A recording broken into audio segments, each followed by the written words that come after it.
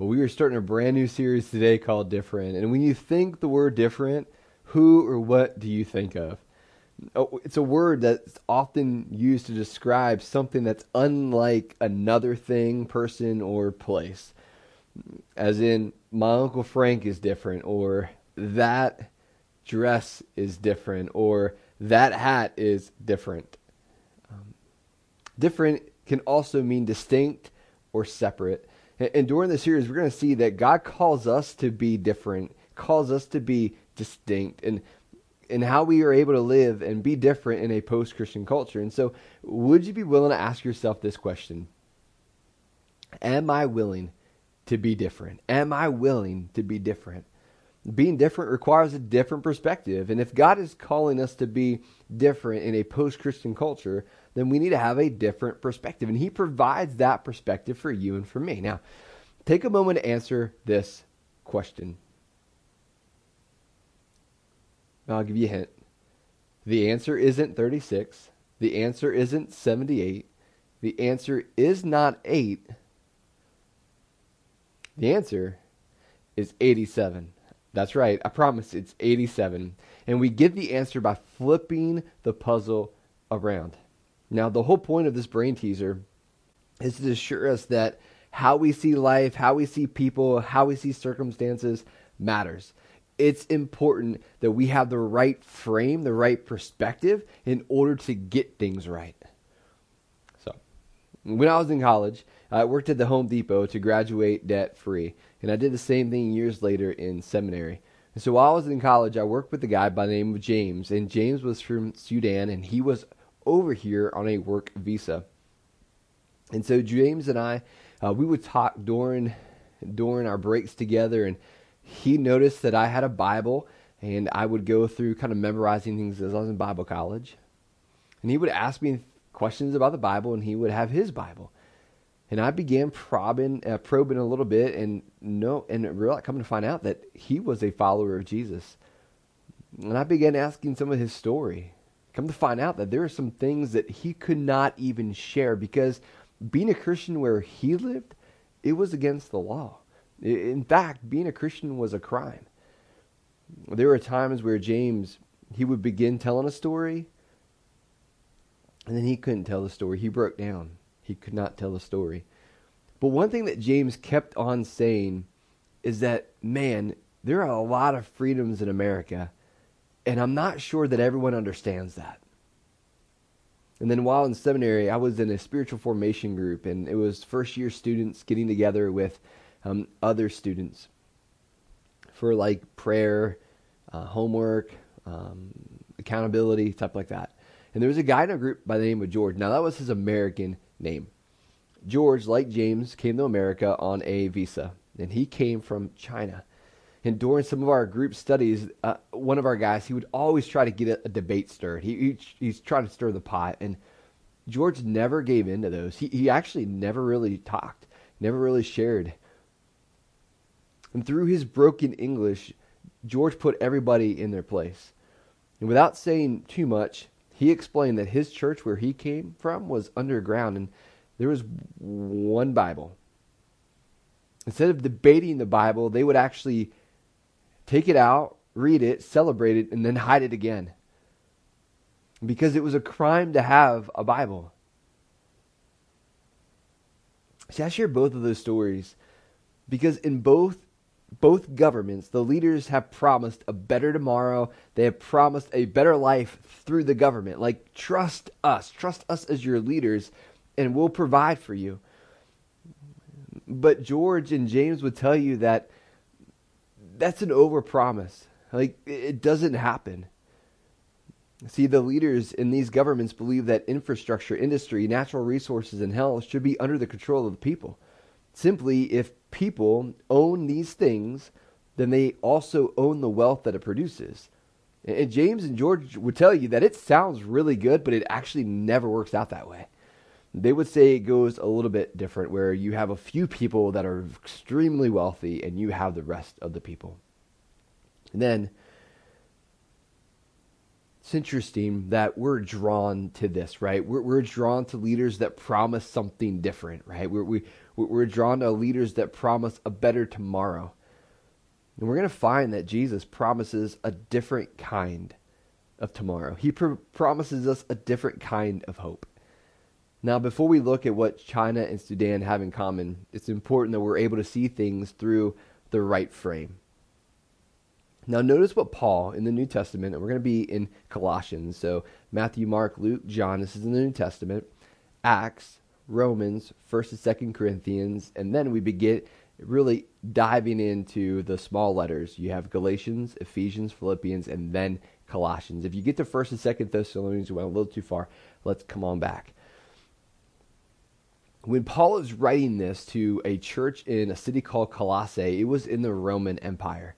And the Roman Empire during this time, which is a couple decades after the resurrection, Nero was the Caesar, and Nero was cruel. Nero was out of control. He was ruthless, and some people would say he was paranoid. So Paul is writing to a church living under a cruel authoritarian who he actively oppressed those who were not aligned with his vision of Rome. So with all of that going on in the backstory, here's what Paul writes. Don't let anyone capture you with empty philosophies, things that sound really, really good but don't have any substance, and high-sounding nonsense that come from human thinking. Does that sound familiar from our last series as we went through white noise and we talked about how our sin nature is an enemy, and from the spiritual powers of this world? We talked about also in white noise, we have the devil to contend with as well, rather than from Christ. And so Paul is warning the church, don't give in to the things that sound really, really good, that promise a better tomorrow, promise change, promise fulfillment, promise that it's going to be better, it's going to be perfect. No. He's like, I need you to listen. This may sound really good, but I want you to know that none of that stuff can fulfill you.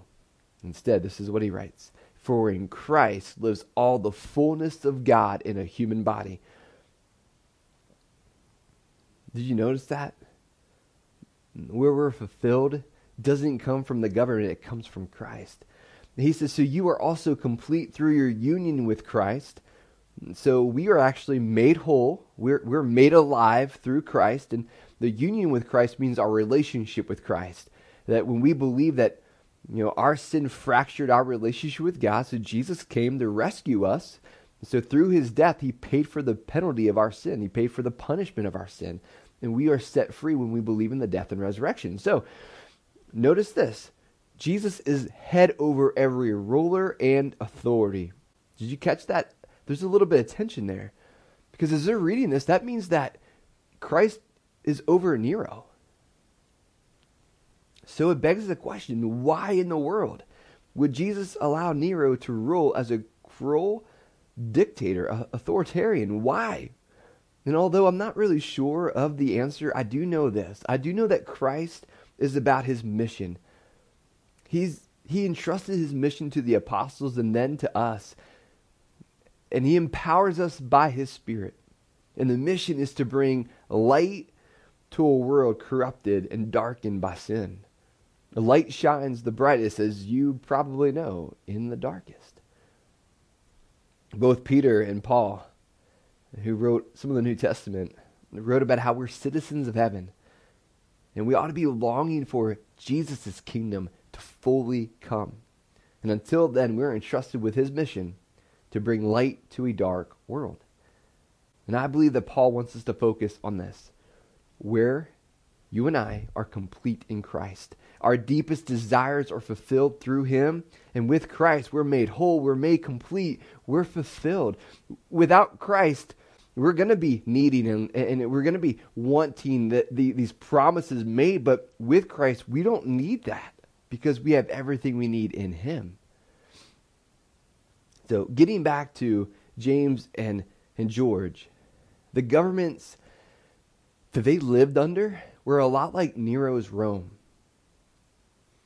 I like what Rod Dreher, he is writing this book, and he gives a lot of credit to Hannah Arnett. And Hannah is the foremost scholar of totalitarianism, and a totalitarian society is one in which an ideology seeks to displace all prior traditions and institutions with the goal of bringing all aspects of society under the control of that ideology. That is what James and George lived under. Truth is whatever the rulers decide it is. Today's totalitarian demands allegiance to a set of progressive beliefs, many of which are incompatible with logic and certainly with Christianity. Compliance is forced less by the state than by elites who form public opinion and by private corporations that, thanks for technology, control our lives far more than we should like to admit. So, this totalitarianism, it's tied and connected to socialism. So when the government becomes the only authority and allegiance for the people. So, I guess this is the way we could explain it. The government is controlled by specific people, hand-chosen or through lineage, and as more power flows to the government, the more power a few people have, which means the less the people who are doing all the work have. Now, in some countries like Russia, North Korea, and China, these few people govern with corruption, and anyone that stands in their way or has a different vision for their empire or their ideology is threatened, imprisoned, or killed. And both of any type of state like this, whether it's totalitarianism or socialism, it's tied to a philosophy called Marxism. Without diving too much into Karl Marx, there are a few things to his backstory that are necessary to know. Number one, his family thought he was possessed by a demon.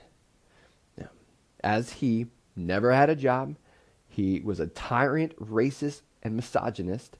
He drank and smoked too much. He never exercised. He suffered from warts and boils from the lack of washing, and he fathered an illegitimate child through his maid. His wife, Jenny, was suicidal. There are times where she wanted to end her life, but she just didn't. In fact, her two daughters committed suicide. His close friend, Engels, believed that he was influenced by 10,000 demons. In his own words, this is what Marx believed. Marx believed that religion was the opium of the people. And for his style of government to succeed, whether it was socialism or communism or totalitarianism, loyalty to the state was required. This meant replacing loyalty to the church with loyalty to the state. See, Marx did not believe that religion could be freely expressed because it would take one's loyalty away from the state. He did not believe that religion and faith could coexist with government. Here's an example. The Bolsheviks, led by Lenin, read Marx's playbook called the Communist Manifesto, and they launched terror against all religions, including the Russian Orthodox Church. As the Russian Empire then transitioned to be the Soviet Union because of the takeover, David Jeremiah notes this. In the following years, countless Orthodox bishops and priests were murdered, and those who survived were denied their civil rights and subjected to economic oppression. See, we see this played out in our world today. And we even see this beginning to creep into our country. See, there are 4 actions being taken by those who follow Marx's playbook, the Communist Manifesto. Now, do any of these sound familiar? You have the destruction of monuments. And I like what Milan Kundera, the first step of liquidating a people is to erase its memory, destroy its books, its culture, its history.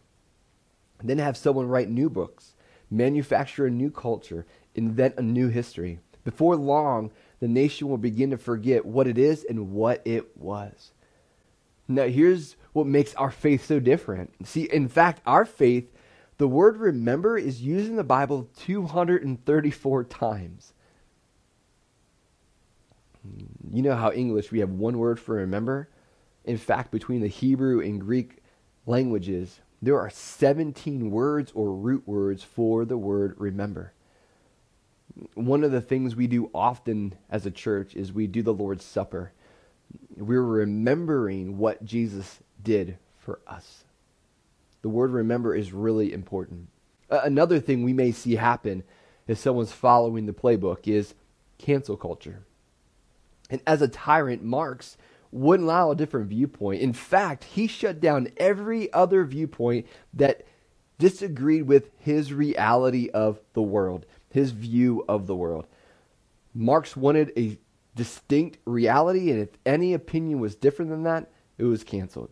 Marx was not tolerant. Now, it's interesting that our current cancel culture claims to be tolerant when in fact it's only tolerant within its own reality. Now, here's what's so amazing about our faith. This is what's so different about our faith. Our faith is the opposite of cancel culture. God wants to provide healing to you and to me for our fractured relationship with Him. Instead of canceling us because of our sin, He provides forgiveness if we would accept what Jesus did in our place. He gives us grace. He gives us mercy. Instead of canceling you and canceling me, He gives us grace, mercy, forgiveness. Another thing that we see is disrupting the nuclear family. Marx viewed the family as clusters of oppression. You had women being suppressed by men, and you had kids being suppressed by parents. And he believed the clusters of oppression had to be broken up. And so in his case, women had to leave the home and work for the good of the state. And he knew this: if the family is strong, socialism, Marxism, cannot succeed. See, God created the family with the purpose to reveal His character. You know, marriage and parenthood are both pictures of the gospel. I've been married almost, it'd be 18 years now. Jenny and I have been together for over 20, and it's interesting. There are still times where I still mess up, and I have to go to her and say, baby, I'm so sorry. Will you forgive me? And I sincerely mean it every time. I'm so thankful that she's willing to extend forgiveness and grace to me. See, that's a picture of the gospel. The same thing happens with our kids. Being a dad, there's been times where I've messed up and I had to go to Brooke and say, Dad got a little out of control a little bit. I should not have yelled. And then I say, will you forgive me? And she, of course, will forgive me. That's the picture of the gospel. When a relationship is fractured, we seek forgiveness. We seek reconciliation. See, that's what makes our faith so different. And then, another thing we'll see played out is the redistribution of wealth. See, Marx taught that all our assets ought to be claimed by the government and then redistributed to everyone equitably or equally. Now, I like what Ian Murray observes. He says the central issues with income inequality is that people who seem to be the most concerned with it never really ask the question, how are the poor actually doing? Because when you ask that question and look at the data that it answers, you will see that the poor do the best in economically free societies and do the worst in societies where they are controlled in one way or another, whether it be by socialist or fascist or authoritarian regimes. He's saying, listen, it doesn't necessarily work the way that they promise that it will work. And a quick glance, and this is what makes our faith so different, a quick glance through our Old Testament and New Testament will show that God is about generosity and His people are to reflect generosity. I love in the New Testament as we read, the church shared what they had with those who didn't have, and that inspired generosity. Now, where does this leave us? Where does it leave you? Where does it leave me? Like, what are we supposed to do with this information? Well, I believe there are three things that you and I ought to do. Number one, as we live in a world searching for a better life, what Marx wanted is not what Jesus wants. In fact, Jesus is the perfect king who was predicted by a prophet by the name of Isaiah hundreds of years before a baby in Bethlehem was born, who was Jesus. For it was predicted, for a child is born to us, a son is given to us. The government will rest on his shoulders. He will be called Wonderful Counselor, Mighty God, Everlasting Father, Prince of Peace. His government and its peace will never end. That means that Jesus' kingdom will have eternal peace. He will rule with fairness and justice from the throne of his ancestor David for all eternity. The passionate commitment of the Lord of Heaven's armies will make this happen. See, you might ask, how is Jesus able to rule with peace, fairness, and justice? And that is because he is God. He's perfect. He's good. He's awesome in power. Imagine living with him as king, because he is the only king in history to lead the glories of heaven, to live as a human being, and then die a painful death so that you and I could be saved from the penalty of our sin. Jesus is the only one who can fulfill your and my needs. He's the only one that can fill our deepest desires and provide us a hope for that perfect state, that perfect life. Another thing that we could do is that we could live in the now and the not yet. As we live in the now and the not yet, Jesus taught us to pray for his kingdom to come. So it's important that we pray for the kingdom to come. See, we live in this weird time because the kingdom is here because the Holy Spirit is building the church, but our king isn't here. So we live in this weird here, not yet, or the now and the not yet. And Jesus taught us, may your kingdom to come soon. He's like, pray this, may your kingdom come soon. And by praying this way, our hearts and our minds are focused on and longing for Jesus to make all things new. Man, this is what James and George, that's what they were longing for as they were living under some brutal regimes. And guys, even as Americans, we should be longing for this. And then finally, as we wait for the king to return, we are to be a light to a dark world by how we live and how we love. Jesus taught us that things are going to get pretty rough. So Matthew is writing things down that Jesus is teaching, and we found it in Matthew 24. And Jesus is pretty clear. There's going to be wars, there's going to be famines, natural disasters, busted economies, sinful lifestyles just become norm, and persecution. And this may mean that America that was founded in 1776 no longer exists in the future. And if in fact it becomes compromised and no longer is the America that was founded on Christian beliefs, then we need to remember that God put us here on purpose and with a purpose for his purpose. When Jesus called us to this greater purpose, and that greater purpose was to be like a city on a hill, broadcasting through our lives that there is a better way to live. And this may mean at times we resist like Peter and the apostles did. They were caught saying, we must obey God rather than human authority. This may mean that we defy immoral orders, not moral orders, but immoral orders. This may mean that we stand up for our kids. This may mean that we stop relying on the government to provide our basic needs. Because what's happened is people stop working. In fact, work is a very good thing. Work's not a curse. Work was something that God instituted well before sin kind of broke things down. In fact, this is what Paul writes. He says, if you're a thief, quit stealing. Instead, use your hands for good, hard work, and then give generously to those in need. So, going back to the very first question I asked you, would you be willing to ask this question? Am I willing to be different? And then, am I willing to trust the different king who leads against the philosophies of culture for a better way of life? And honestly, I would argue that following Jesus is the best way of life. We have a lot to think about. We have a lot to do as we pray for our King to come. But in the meantime, we are called to be a light. We are called to be a light to a very dark world. So, let's pray. Heavenly Father, we thank you so much for the opportunity to learn from your word. We live in challenging times. We live in, at times, troubling times as we see war being broken out in different regions around the world. And we are asking right now that you would continue to allow the church to be different.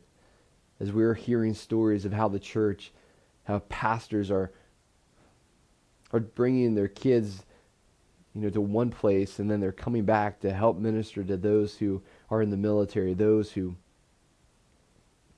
are healthcare workers, those are first line responders. It's so interesting to see you at work. When everything seems so broken, it's so amazing how the church can still be at peace. And so, Father, I ask that we would have peace with you, that if anyone is maybe anxious or they don't want to have a relationship with you, or maybe they're still trying to figure it out, I just pray that they will be drawn and they will have peace with you by believing that Jesus died for them. Then, Father, for those of us who are followers of Jesus, remind us that we are called to have a different type of calling, and that calling is to be a light to our world. Help us to be different. Help us to be distinct. And so, Father, I ask that you will help us to stay faithful and we will persevere to the end. In Jesus' name, amen.